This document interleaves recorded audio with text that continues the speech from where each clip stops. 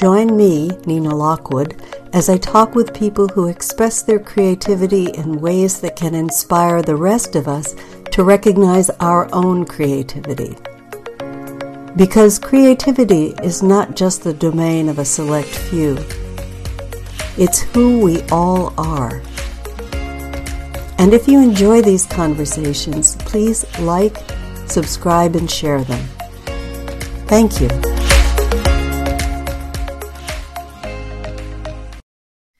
Hello and welcome to Creativity Conversations. This is episode 52, I believe, and we are especially fortunate to have Greg Menendez with us today. Hey, Greg.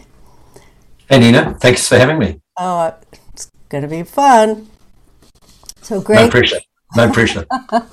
So, if you've been on these calls before, you know that what we basically do is spend an hour deconstructing creativity and how it shows up for everyone, because we are, at least I am, in the business of pointing people kindly but insistently that we are all creative and that creativity is who we are.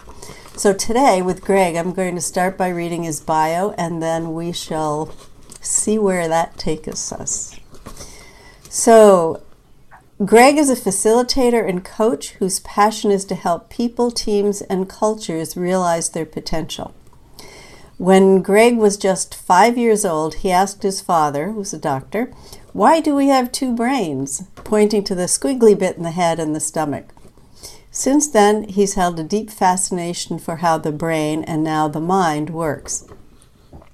This fascination in human behavior led to a career in brand marketing, culminating with Greg being the marketing director at Nike New Zealand.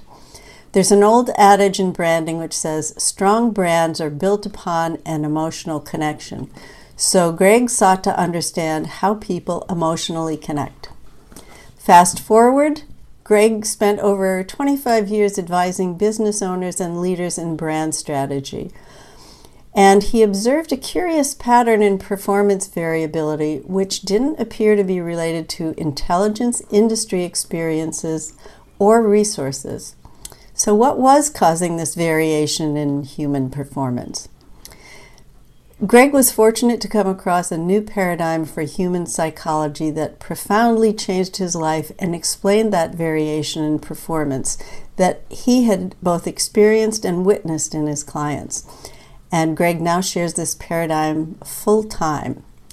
Greg lives in New Zealand with his wife Anna and their 3 boys. Okay then, let's get this show on the road. Yeah, totally.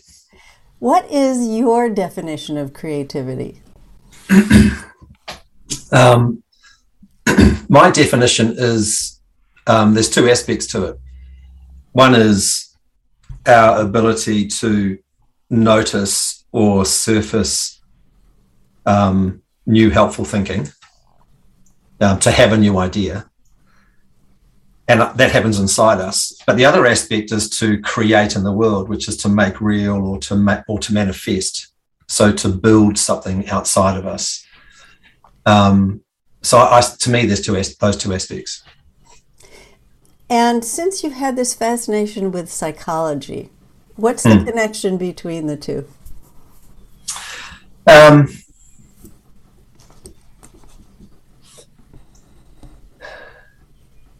For me, I noticed that now that I understand how psychology works, or I've seen the truth of how it works, I realized that my experience is something that's created in me.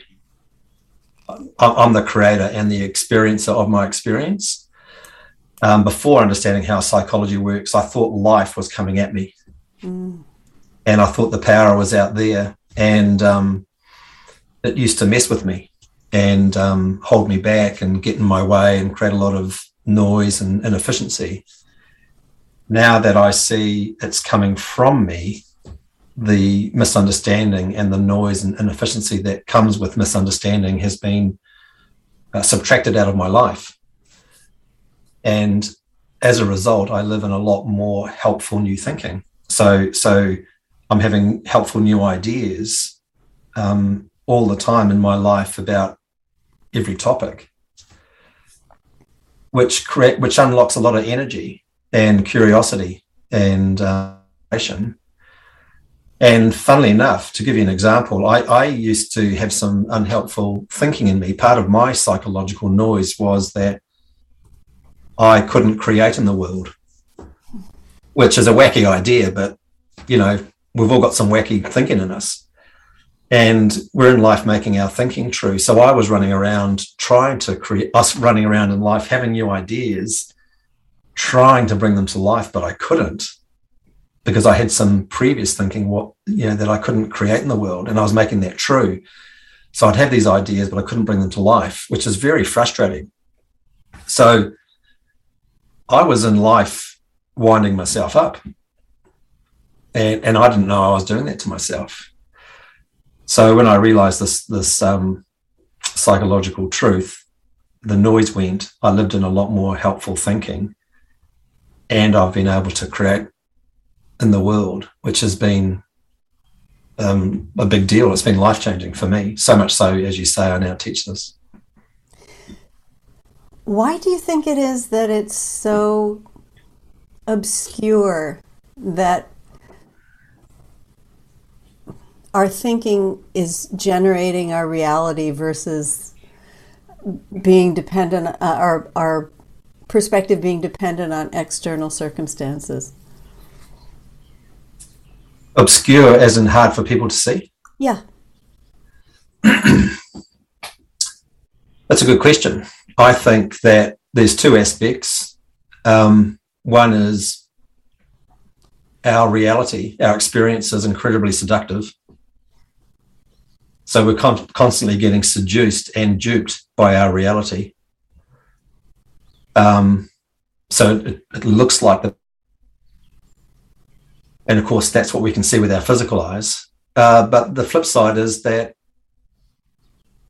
this understanding or the true nature and power of thought is invisible. Mm. And it's most people, when they come up against something invisible, they don't know how to look and see and make sense of the invisible. They don't know how to do it. So, and they don't even know it's an option. So they don't go there, or they give up. Yeah, I think that's. I would tend to agree with that. I think because very few of us are taught anything about thoughts and where thoughts come from, other than in traditional psychology, where we're always delving into our past and dredging up our traumas, and but that's really only touches the surface. It doesn't really get to the mechanism by which we're perceiving reality. Yeah, I agree, but maybe there's something going on before that, because I think when we arrive in the world, we can see what's invisible, and we witness that in children when they play, because they have an idea, they go, "Oh, that's a good idea," and then they bring it to life. They create and live. When they play, they are creating and living in an imagination, which is all made up. It's all invisible, but they experience it and they have fun and they enjoy it, and then they get their friends over and they do it together. It's our natural way of being. And then that gets beaten out of us when we go to school, because the education system is a glorified shrine to the intellect. Yeah. And schools can't teach the invisible because they don't know how it works, and they don't want to look stupid, so they don't try. So our imagination gets beaten out of us, and as adults we end up arguably being less creative than we are when we were children. And that's been proven. I remember I was on a workshop once in San Francisco, and we had a creative experiment. You may have done this. I can't remember the specifics, but you get given some materials like spaghetti sticks and some tape and some marshmallows, and what you get a half a dozen or a dozen pieces of items. You break into teams, and you've got to build the tallest structure. It's quite a popular little experiment, and globally they've measured the height of the structures that are built, and kids beat adults every time, because they imagine, they play, they try, they fail, they learn from their mistakes, they play some more, they iterate, and they build taller structures. And adults have forgotten how to play, and instead they get close, they plan, which is, it's only one letter difference, but it's a completely different experience. Right. And when they plan, they come up short, literally. Sorry to laugh. That was funny. So I think you're right. Psychology tries to teach us, which is unfortunate, because I think most of the psychological theory in the world is incorrect. But I think the real travesty happens before that. And I think I loved my school years and I learned a lot, and it was really helpful. But it was heavily weighted to the IQ and the visible, and it had no emphasis towards the invisible. If you wanted to contrast it with IQ, it didn't lean towards EQ or the invisible at all. That's all stuff that I had to self-teach myself later in life, because my IQ wasn't giving me the happiness and productivity and success that I think life naturally offers. Yeah. And don't you think that that's very common? It's not just a few wackos like us who have that experience, but that emphasis on IQ is so overwhelming and overpowering to the impulse to play. Totally. I think that the world is, in the main part, psychologically obese. And I think our psychological obesity is I've got to choose my words, but I think it's a bigger pandemic than the current virus of the day. And it's equally as unhelpful and abhorrent, but in a different way. Can you say more about that? Well, I know in my life, when I didn't realize how the mind works, I lived in my head, overthinking. So I was psychologically obese. I was running around in life feeling insecure and unsafe and insignificant and less than, and I couldn't create, blah, blah, blah. I had my own little party going on upstairs with, a whole lot of made up shortcomings about myself and life. And then ego shows up, because my ego's there to try and make me happy and productive and safe. And I was unaware that I was insecure, and I was unaware that I had ego. And yet I was doing the best I could. And how that looked is that sometimes I would come up short or misbehave or be harmful and hurtful to others, which was never my intent, but that was the best I could do at that time. And I didn't have an open mind. And it's only when I reflect on my journey and when I work with clients, what I notice is that when people's minds open, it's natural for their hearts to open. In fact, it happens together. And living with an open heart is, I think, the only way to experience the gift of life. Mm. Well, and there's a lot of people running around that aren't open-minded or open-hearted, and they live in scarcity and fear, and that just perpetuates. And if you look at what we've created in the world, if you look at, for instance, food and the industrialized way that we live and the industrialized food system, the food system is all based on scarcity and making profit for a few shareholders. Another way of saying that, Nina, is it's devoid of love. Mm-hmm. So we are eating food which has no love. And one of my clients, as an example, when he eats pizza in the US, he gets quite sick. When he travels to Italy and he eats pizza, he doesn't. big clue there, because when they make pizza in Italy, they do it with love. The ingredients, going to the market, the person growing the tomatoes, the person making the pizza, it's full of love. And he enjoys it without any reaction. And that's the opportunity we have for the world and our society as a whole. I think it's a wonderful point you're making. There's a terrific documentary called Salt, Fat, Acid, and Heat that was made by a woman who is a chef and a well-known chef from the San Francisco area. And one of the things that came through in that documentary over and over again, I think she starts in Italy and goes to Japan and travels the world and talks about different components of cooking, was how much love these farmers and people who were producing food, how much love they actually put into what they were doing. In generational families who've been raising pigs for hundreds of years, or creating soy sauce that takes months and months and months to actually go through the refining process rather than 30 days, And it was really remarkable. And I think you're right. I think that there's an energy to it that is missing in most places. Even if you trick up a plate to make it look beautiful, it just doesn't have that vibe to it. Yeah, totally.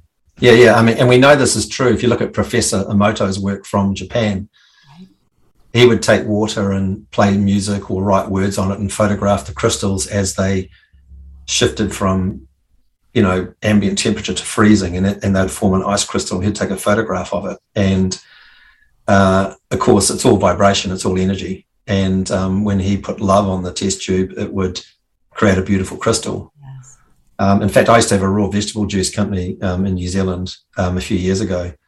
And I was aware of that. And we actually called the business Love Juice, so that it was actually part of the name.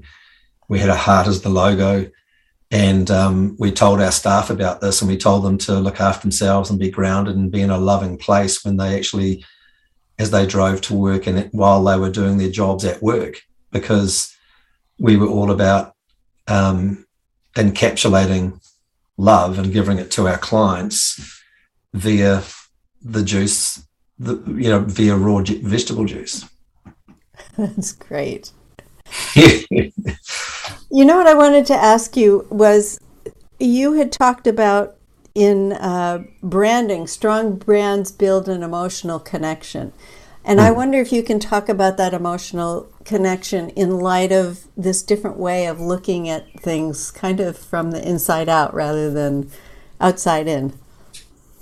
Yeah. No, thank you for that question. What comes to mind, when I worked at Nike, I was, do you remember a comedian called Dick Van Dyke? Of course. Yeah. So he was clever. I used to watch his show in New Zealand. When I was at Nike, I was very fortunate that the head of brand marketing at that time was Dick Van Dyke's son, Chris Van Dyke, and he too was a funny guy. And Chris Van Dyke said something one day, which was, it's very easy to get, excuse me, can you still hear me? Yes. Yeah, sorry, I've got a new computer and Siri for some reason woke up. Chris Van Dyke said something once. He said, it's very easy in life, in branding, in business, to get mind space or head space, because you can just buy another billboard and stick it up somewhere. The real trick is to create heart space. And that really touched me, and it's impacted all of my work in branding. And ultimately, I think that it's all about finding what do you care about, what's near and dear to you, what do you love doing. Tell the world what you love doing and why you love doing it, and you will naturally attract people who love what you love. And when that happens, you create a naturally abundant, thriving ecosystem of provider customer, and good things will sprout and grow from that. So that's the opportunity we've got. And I looked at psychology to try and understand how people emotionally connected. And I'm dyslexic, so looking at psychology was probably a foolish thing to try because it had a lot of long words. There's lots of like I don't know why they use such long words. It's like they're trying to confuse us, you know. It's like, are you trying to actually educate me or confuse me? But anyway, to me, the analogy that came to my mind, Nina, is that psychology looked like a rubbish bin, or in your part of the world, a trash can full of 50 different species of snake. Each different species was a different psychological theory.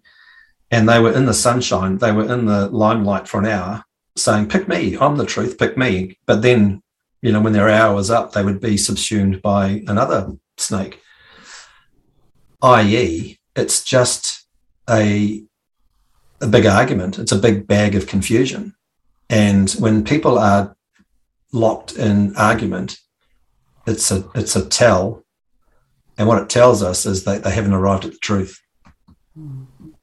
So I put the books down and stopped looking because I figured the truth didn't live there. It was just a debate going on pre-truth.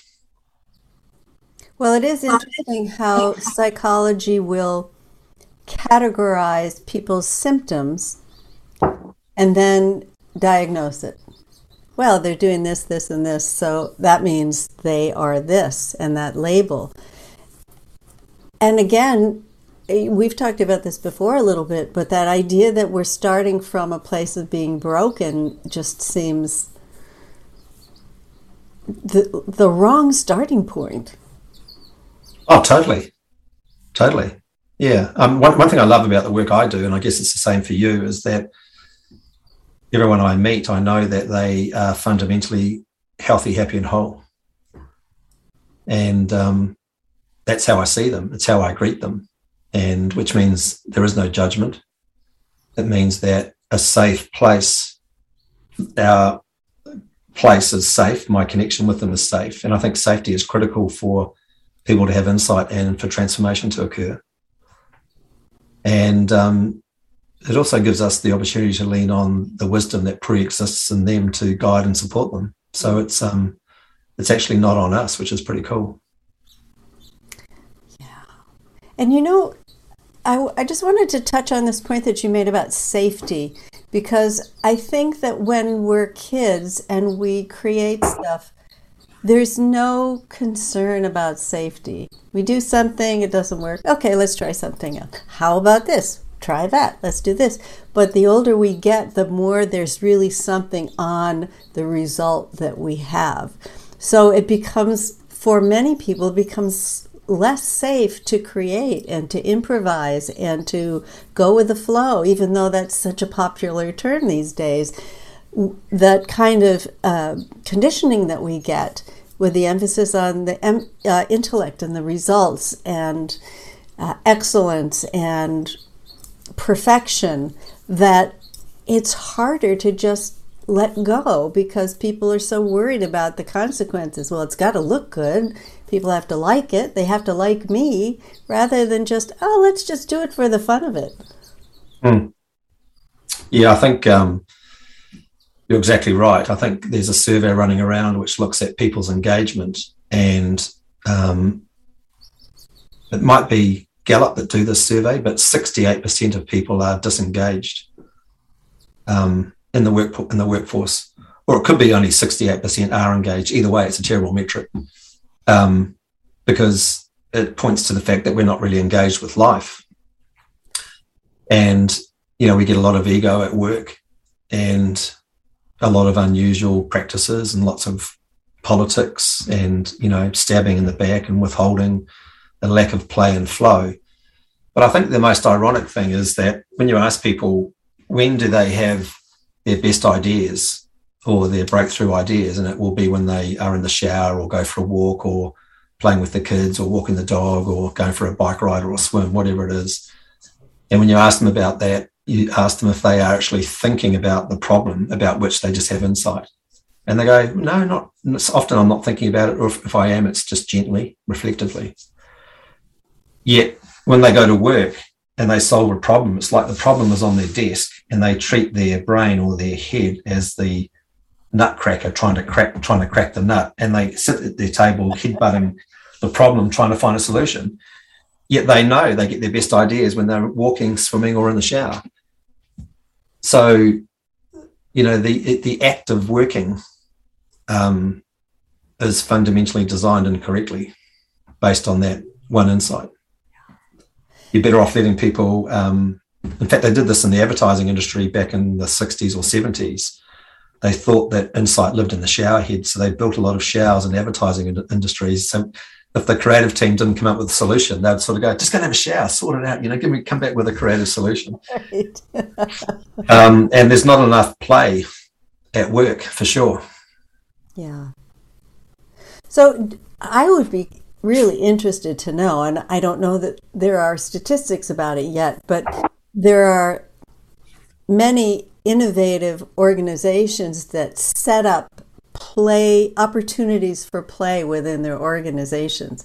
I would be really interested to know how effective that is in getting people to come at solutions in a way that isn't just intellectually oriented. Do you have any idea?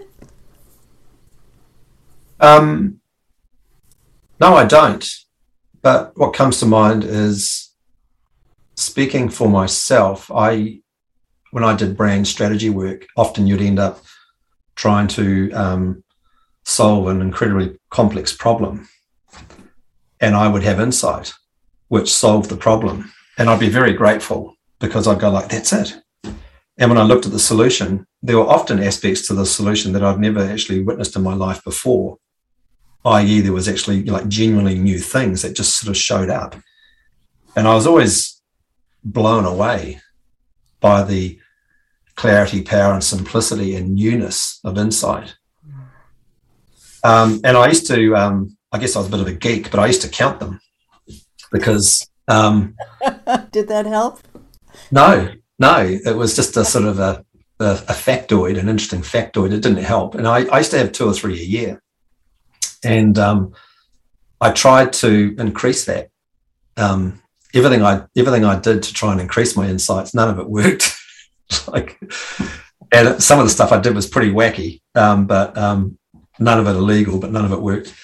And then when I realized how the mind works, which itself takes insight, because that's a non-intellectual phenomena, it's our mind's eye seeing something, not the physical eye. Yeah.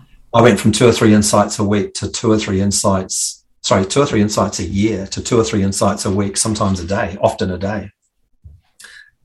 And that's the same for my clients. And when I work with teams, corporate teams, I remember working with one team, the CEO gave them a problem to solve.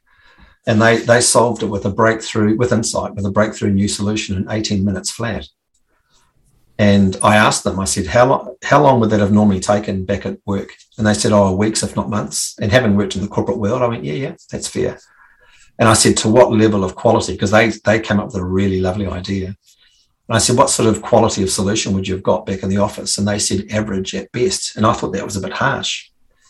And I turned to the CEO and I asked him, I said, that's a bit harsh. What do you think? And he goes, no, that's fair. That solution I've just witnessed is if I paid an external creative agency a lot of money to come up with a solution. And that's what a lot of businesses do. They outsource their creativity because they don't realize it's freely available insourced. Mm.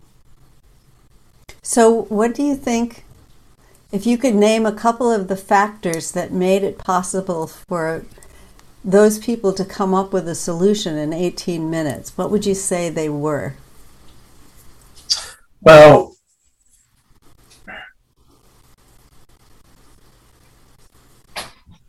with respect, I think that's a tricky question, or a dangerous. Any way you'd like. I think it's a dangerous question because I think the condition for success is a living intelligent phenomena that's available inside us, and it will do whatever it needs to do to give us the answer. And realizing how that works is transformative, and the language that we use is that you just live a more grounded life, and when we're grounded, it's natural for us to have insight. Giving someone some conditions, because I think life is the condition. If we give someone conditions, it's a bit like saying you need to look for and or create this to have this, and it sort of perpetuates the myth that the power lives outside us, as opposed to the fact that it's actually alive inside us. So how can you point? I probably should have rephrased that question. What do you share with people that gives them more of a sense of that living creativity, that living potential? Are you asking what do I teach, or how do I teach it, or something else?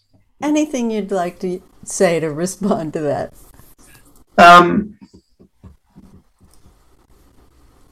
Well, it's interesting actually, because this morning I was talking to a wonderful human being, not too far from you. He's in Boston, and we talk every 1 or 2 months, and we have wonderful conversations. And by his own admission, he's a materialist. So he believes in the what you can see and the black and whiteness of life. But we had a conversation, and he's got a little bit of a very, very small health issue. He's got some pain in his body, and we talked about it. And he mentioned something else in the conversation, and my mind drew a connection between those two things for me. It showed up in me. One of the cool aspects of insight is that what is true for us, or true for whatever it is we're looking at, will resonate inside us as insight. We feel that. It resonated in me as being true, and so I shared the connection with him, and it rang true for him. And I essentially said, did you notice that? Did it resonate in you or ring true? And he went, yeah. And I went, cool. And I said, how do you explain that as a materialist? Which you can't. I mean, materialism can't explain consciousness. Right. And that's a classic ongoing argument in the spiritual world. Is it consciousness what supports everything, or is it matter into which matter encourages consciousness to be first? It's like the chicken and the egg question. Yeah, well, Albert Einstein's got some lovely words and phrases around that very topic. I actually, on my last workshop, gave my clients a 2-sided document about Albert Einstein. So there could be something here that I read out. I just need to find it. So I think essentially when I work with people, I have them slow down. I connect with them and understand what they'd like to achieve in life, and we just go on a journey, which is my workshops are 3 days long. I think most people in our industry spend that amount of time with people, and that's been proven over time that it takes that much time at the moment for people to see something. Most people have that aha moment on day 3. Mm-hmm. So it's a really important conversation, but it appears to be a long conversation. It may change in its duration over time, but at the moment it's an important and a long conversation. And I try and be as playful as I can with my clients, because I think that helps lower their guard and their defenses. And I've been fortunate to be trained by a couple of gentlemen based in Boston who have been teaching this understanding to Fortune 100 companies for 20 years. So I essentially run a bunch of experiments with people, which helps people to see their psychology up and running in them in the moment, which itself is quite rare. So we run a bunch of experiments, and then people get lots of breaks. And it's when they go for a walk on the beach, or they walk to the cafe for a coffee in the morning. It's in that downtime that they have the aha moment. So I encourage them to relax. The more they relax, the more they see. And when they have that aha moment, the mind is stitching all of these experiments together into a single mosaic. And then they see the truth of how it works with the mind's eye. And that's people pivot. It's a transformational moment in people's lives, because they pop out more grounded, and they realize that they're already happy. Happiness doesn't live out there. It pre-exists on the inside. And they live in more wisdom and common sense, creativity, breakthrough thinking. So they're happier. They are more productive. And because the mind is hardwired for success, they enjoy more success and abundance in their life. And I think it's actually critically important now that people live there, get there and live there, because when people are happy, productive, successful, and abundant in their life, they will also be those things in their business. And when people have spare time, money, and their hearts are open, i.e. they care, and they've got everything they need for themselves and their family, it's natural as human beings to care for your community and or the environment. And they are then equipped to make changes in the world outside us. And that at the moment seems to be critically important, because environmentally we appear to be going to hell in a handbasket. And we need people to be happy and productive and successful and abundant and caring, so they can actually help restore the environment to its former glory. I'm so glad you're bringing this up, because I wanted to talk to you about this in the light of sustainability, because I know that's something that you're interested in. So can you talk more about this? Well, I think this psychological understanding that we share has, I believe, on one level, you can look at it from lots of ways, but I think it is a new model for systemic sustainability for mankind. Because it makes someone sustainable inside themselves, inside their psychology, inside their experience of life. And when that happens, it means that they can create in the world and make the world more sustainable. But most people I shouldn't say most people, a lot of the people that I know who try and make the world more sustainable are doing it from a place where they are not sustainable inside themselves. So that model fundamentally is not sustainable. Can you give an example of that?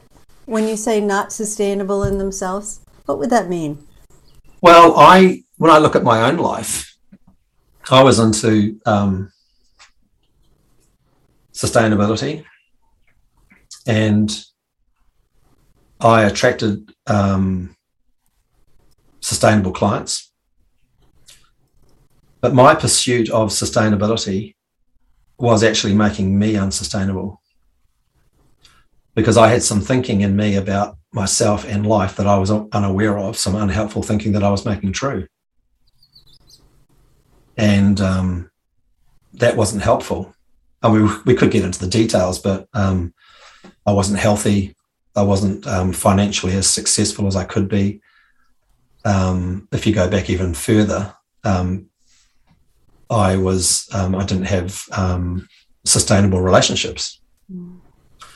So insight, realizing how the mind works, therefore having insight, enabled me to, one of the beautiful aspects of insight is it can reveal and subtract nonsense out of our life. And when I'm free of the nonsense, you're free, which is cool. So now I'm happy and productive and successful, and because that is the fundamental design, and that means I have now free capacity to help others. And I collaborate with a wonderful teacher of this work, Rolf, who you've interviewed. And Rolf and I run programs on Zoom, and we actually want to work with people who are making the world a better place, so we can plug them into the power of mind, power them up so that they can be more powerful in their endeavors, because what we need to have people who are making the world a better place more powerful, so they can affect their change more quickly. Yeah, very true. So I think if we can unlock, what I'm seeing is that this psychological truth is like a systemic sustainability inside ourselves, And once we live there, we can then create sustainability outside ourselves, because that's what the internal systemic sustainability affords us. Mm. Does that make sense? It makes a lot of sense. And I think that it speaks to something very fundamental that many of us and much of the world overlooks, which is this, we spoke about it a little bit earlier, that sense of wholeness and completeness, who we really are as part of our fundamental identity, that so many efforts to make things sustainable, to make change, are not based on that. They're based in a sense of lack, and we've got to do something to make it better, rather than coming from a place of already betterness.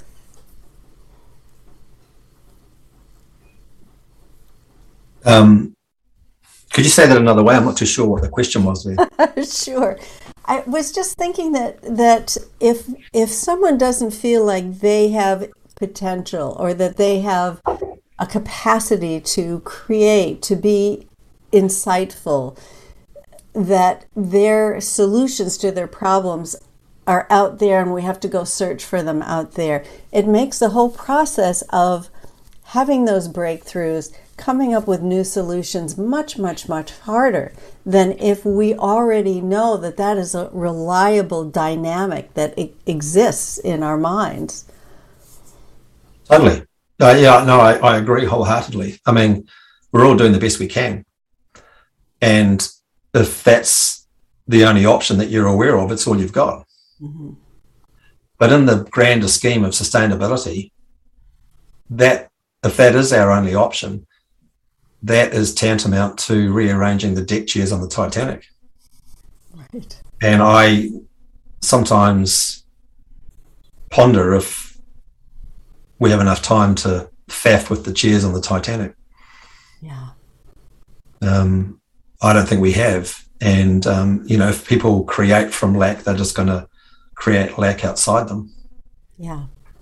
So why not come home inside yourself where you're already whole and naturally abundant, and create, it's already awesome on the inside. You can just create more awesomeness on the outside. Now that's a very simple way of putting it. I think simplicity can be advantageous, right? And I think it's highly underrated, because simplicity often, for many people, has a connotation of being, elementary, childish. Yeah, devoid of intelligence. Right. Hence, psychological obesity, right? Exactly. Yeah, the ego doesn't like simplicity. Oh no, there's nothing to chew on. Yeah, exactly. Yeah. But I mean, that's one of the wonderful things about insight, is that they're deft, aren't they?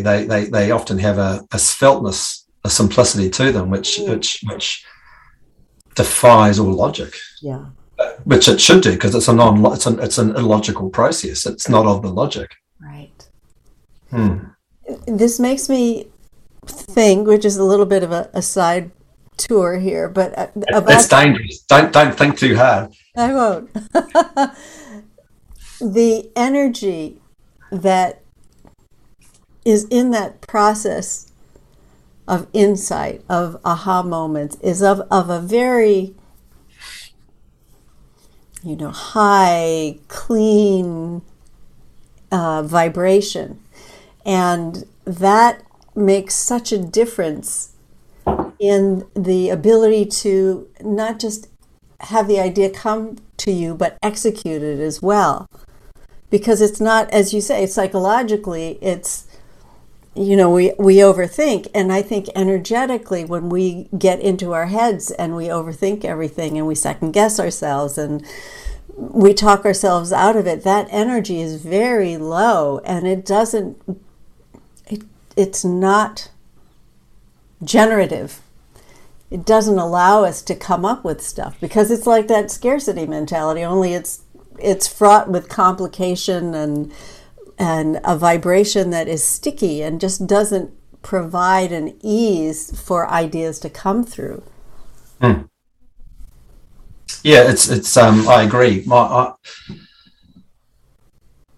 I find when I overthink, it's like a black hole, and it takes energy. It's energy sapping. Yeah.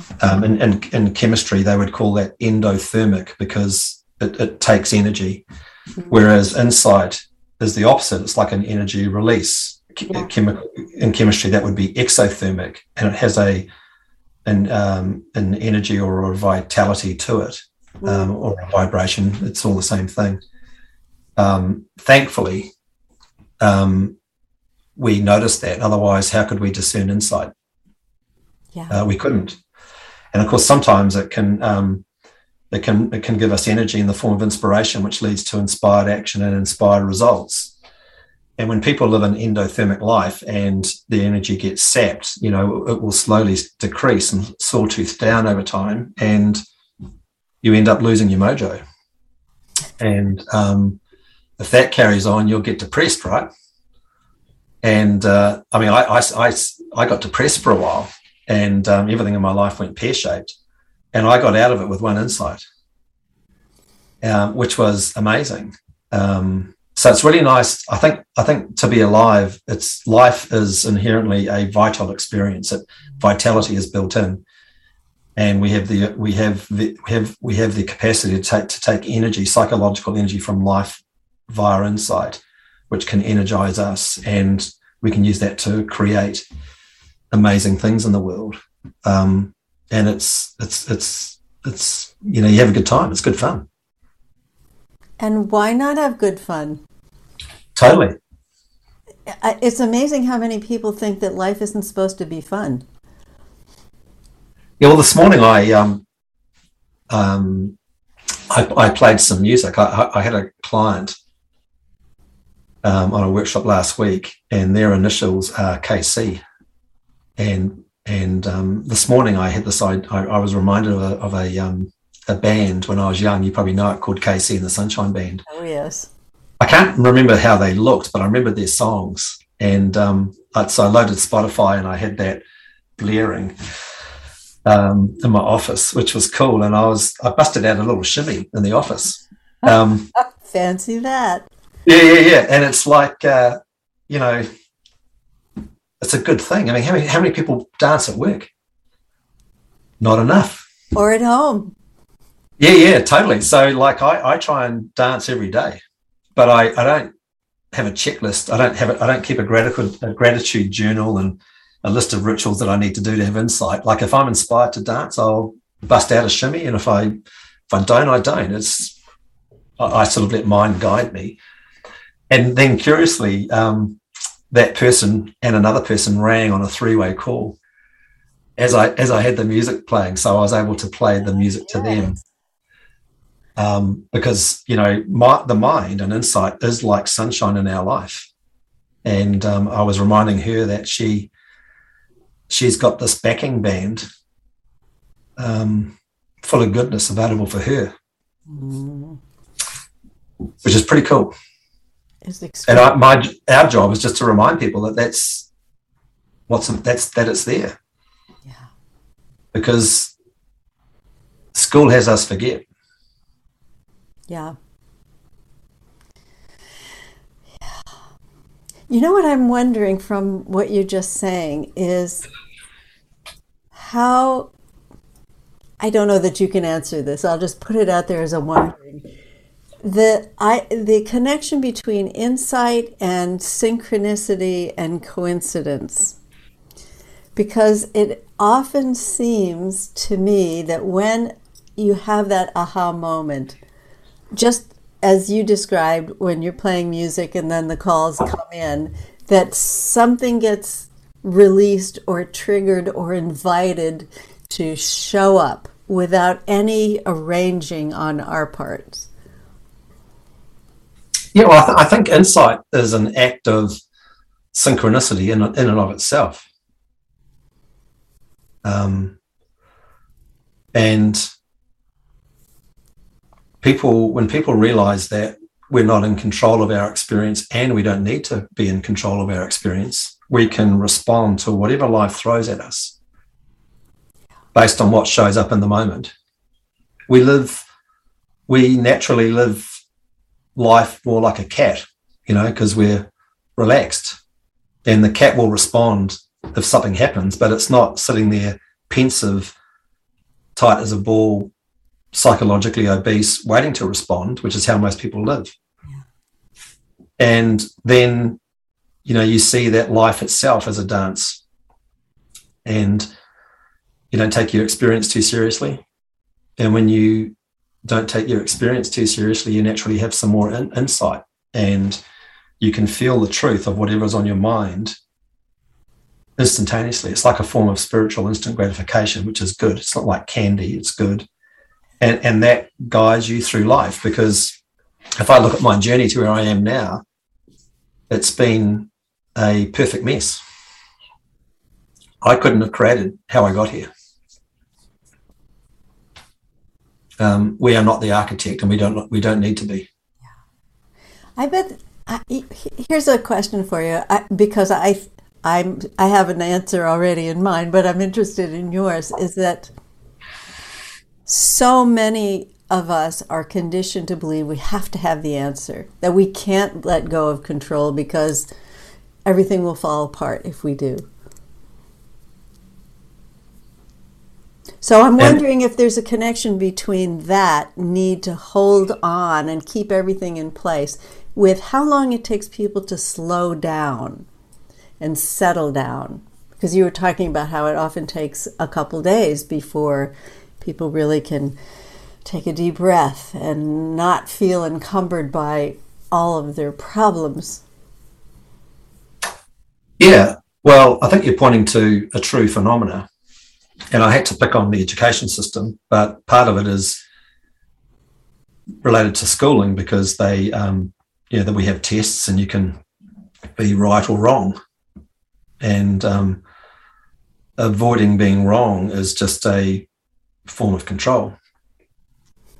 Wanting to be right is just another form of control. And how we be right, or how we be right and how we be more safe, for most people, the path to get there is psychological, because they don't realize that they can get there by relaxing and playing. They just don't know it's an option. So I think when people think that they need to control in life, and there'll be some thinking behind that, that's what contributes to overthinking and psychological obesity. Yeah, that makes a lot of sense. Yeah, and when people do that, they it's a bit like they're doing their own thinking for themselves. And when people do that, for the most part, they're just leaning on what they already know. So most of the thoughts they are accessing, if they could smell their thinking, they would have a whiff of staleness to them. Yeah, recycled. Yeah, because it's all old. Whereas mind it's this living intelligence, and it beats your heart and has your lungs breathe, and it heals the cuts on your hand, and it blinks your eyes. It's running the whole system. It can do your thinking for you too, which is pretty cool. And when people have that insight to how it works, I think what comes with that, there is a surrender that comes with that insight, and you stop holding on to your personal thinking system so tightly. Your grip is loosened, and that creates a crack in the spiritual door. And then it's game on, right? So there's a relationship between creativity, play, and spirituality. Totally. But I think spirituality's had a bad rap. I think, yeah. Well, it's, some people would say that that's what gave birth to materialism. The church system got too powerful, but that would be a different call. I think spirituality's got a bad rap because people don't understand it, and they think it's woo-woo. Yeah. And I make a point to people that the mind is invisible, it's formless.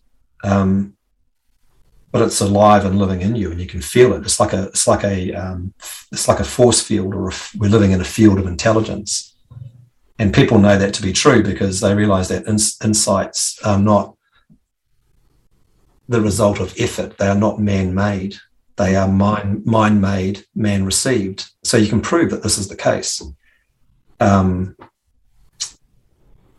So just lost my way for a second. So when something is formless or spiritual, when something is invisible or formless, calling it spiritual is an appropriate adjective because spiritual is of no form. Mm-hmm.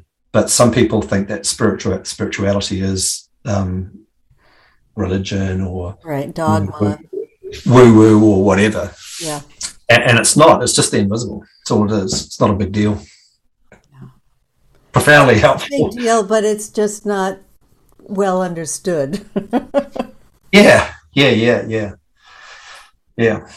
So there is a link to creativity, of course, because that invisible, formless, spiritual living intelligence in life, which we call mind, but you could call it soul or life force or whatever, has got your back. It's designed to make you more productive and successful in life. And when you look at the insights that people have, you realize that they're all wholesome, they're all helpful. Insights don't harm and they can't take you backwards. Right. So it is a beautiful thing to surrender to and to fall into, because then you are guided and supported through life, and you can have more helpful, positive, transformative impact in the world, which that's our role as leaders. And we happen to be in a place and time where it's sorely needed. Well, that's a really good way of saying it. And besides, it feels really good. Yeah, totally. Like you get to that part. Yeah, exactly. You get to enjoy the ride, right? Yeah, right. Instead of feeling responsible for it. Yeah. No, it's a good ride for sure. Shall I find that quote from Albert Einstein? Yes, please do. And then what I'd love to do once you let me know when you found it, but what I'd love to do once you share that is talk a little bit about the mind-body connection. Oh, yeah, cool. Okay. So I'll just ramble off a couple of things. Concerning matter, we have been all wrong. What we call matter is energy, whose vibration has been so lowered as to be perceptible to the senses. Matter is spirit reduced to the point of visibility. There is no matter. So that's in the realm of quantum physics. Yes. Time and space are not conditions in which we live, but modes by which we think. Physical concepts are free creations of the human mind and are not, however it may seem, determined by the external world. Like, time is made up. It's a man-made concept. And then you've got people that are, trying to manage time. They're trying to manage a man-made concept, which to me seems pretty kooky. That's pretty out there. Time does not exist. We invented it. Time is what the clock says. The distinction between the past, present, and future is only a stubbornly persistent illusion. Here we go. I think 99 times and find nothing. I stop thinking, swim in silence, and the truth comes to me. Oh, that's yummy. Isn't that beautiful? Yeah, that's a good one. The intellect has little to do on the road to discovery. There comes a leap in consciousness. Call it intuition or what you will. The solution comes to you and you don't know how or why. A human being experiences himself, his thoughts and feelings as something separated from the rest, a kind of optical delusion of consciousness. This delusion is a kind of prison for us, restricting us to our personal desires and to affection for only a few persons nearest to us. Our task must be to free ourselves from this prison by widening our circle of compassion to embrace all living creatures and the whole of nature in its beauty. our separation from each other is an optical illusion. There's more, but like, I'm a big fan of Albert, as you can probably tell. I hardly knew what he was about or how he saw the world, and the more I find out, the more I'm enamored. Yeah, he was an amazing individual. Yeah, I mean, I think he was the E equals MC squared guy, right? He was. So, and that's which was a big deal, but I think there's more juice in this.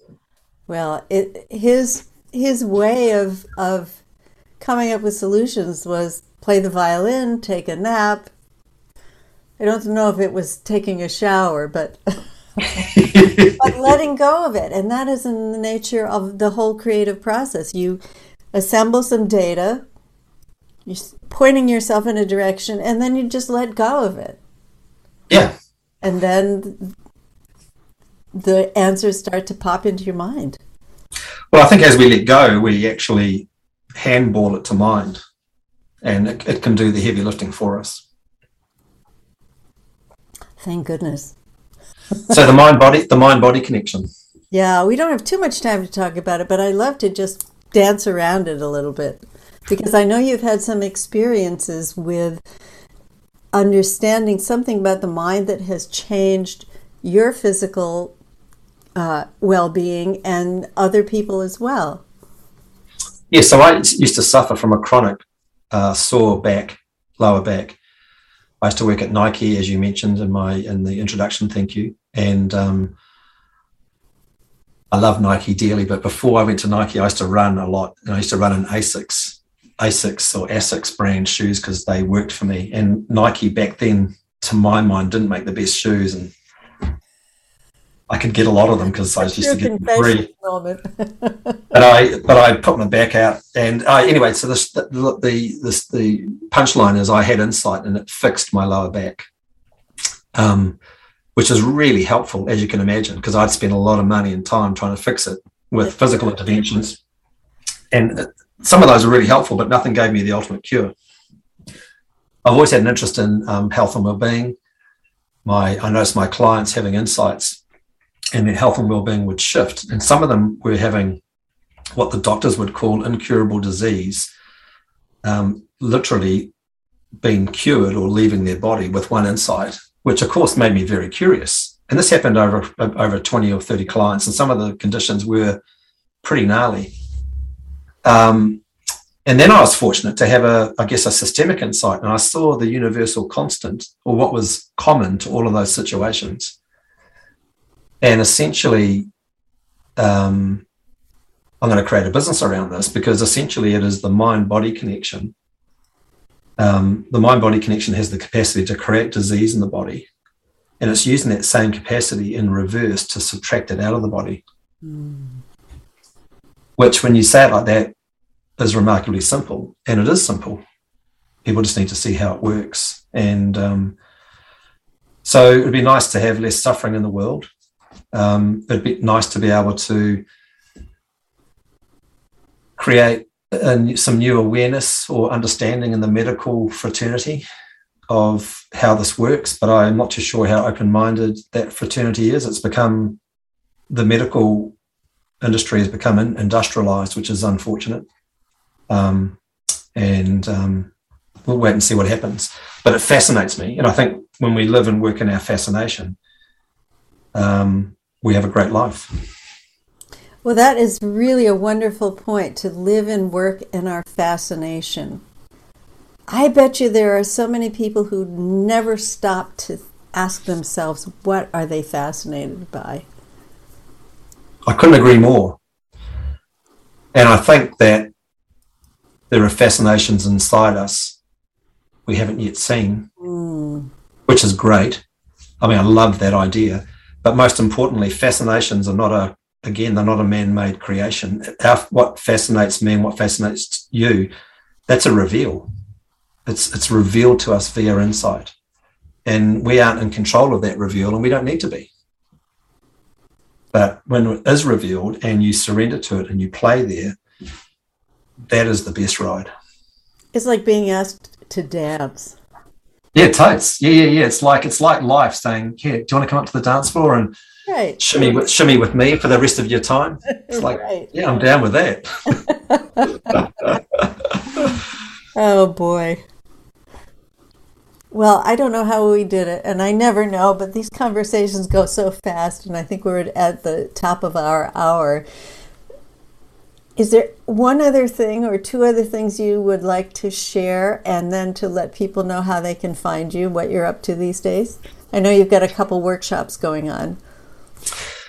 Yeah, I can't think of much else to share other than to say thank you. I've really enjoyed it. It's been a real treat meeting you and getting to know you, and I've thoroughly enjoyed our conversation. So thank you for the opportunity. Oh, thank you. And I guess I think when people, to hark back to what we said at the start about branding, just get clear on what you love and tell the world what you love, and then you'll find people who love what you love, and that creates like a little ecosystem. And of course, what fascinates us is what we love. It's just different language pointing to the same thing. Yeah. But I see I've struggled a lot through my life, and life doesn't have to be that way. So I encourage people to look in this direction, because it's not only transformational, it's infinitely rewarding. And we can be more successful, and we're all leaders. It unlocks our leadership potential. And then once we are successful inside our own psychology and family and business, we are then freed to lead and make the world a better place. And we need more leaders like that than ever before, because we need to shift the dial and change the trajectory that humanity is on, and also our environment that we live in. Yeah. And as far as getting hold of me is concerned, my business is called Like Never Before. Love that name. Yeah, and that's what happens, right? When people have that realization, their life is like never before. So, I mean, I'm the branding guy. I guess I had to come up with a good brand name, right? Well done. Yeah, well, actually, that was insightful, because normally that to me was the strap line. I'm going, what can I call my brand? And then my insight was just use the strap line as your brand name. And that's what I did. So people can Google Greg Menendez or Like Never Before, and they can reach out and have a free conversation and see what makes sense. They could work with me, or I can introduce them to others like your good self or my colleague Rolf. There are a bunch of people around the world now teaching this. Yeah. And you have a workshop coming up on Zoom? Yeah, so Rolf and I, last year, we had to cancel a workshop because of COVID. New Zealand's been quite good with COVID. We've pretty much been free range here. But last year I did have to cancel a workshop because of COVID lockdown. And I reached out to Rolf. He's my collaborator. He's based in Boulder, Colorado. He's a lovely human being. And I said, Rolf, should we run a program online on Zoom? And he went, I don't know if it'll work. And I went, I don't think I'm not sure either. But it seemed to be an experiment worthy of running. And it was a huge success. People went deeper more quickly and saw more than they would in person, which blew us away. Yeah. Like, yay for Zoom. And, COVID's a shit sandwich. I get that. But a lot of good has come out of COVID. Mm-hmm. And, people spend more time with their families, and they walk more, and they bake bread, and no one's going back I love that no one's going back to the office 5 days a week. Like, if working was such a great thing, they would swarm back in their throngs, but they're not. People are only going back 2 or 3 days a week, and there's a big clue there. Yeah. So Rolf and I ran an experiment. It was a huge success, and we've got another one scheduled for the end of October. And we want to work with people that are making the world more sustainable, so we can actually make them sustainable inside themselves, power up, and have more impact in the world. That sounds wonderful. Mm. So whoever is listening to this call or watching this call, Like Never Before, go check it out. Thank you, Nina. Thank you so much. And thank you, everyone, for watching or listening. And we will see you on the the next episode. Bye for now. Thank you so much. Take care. Thank you.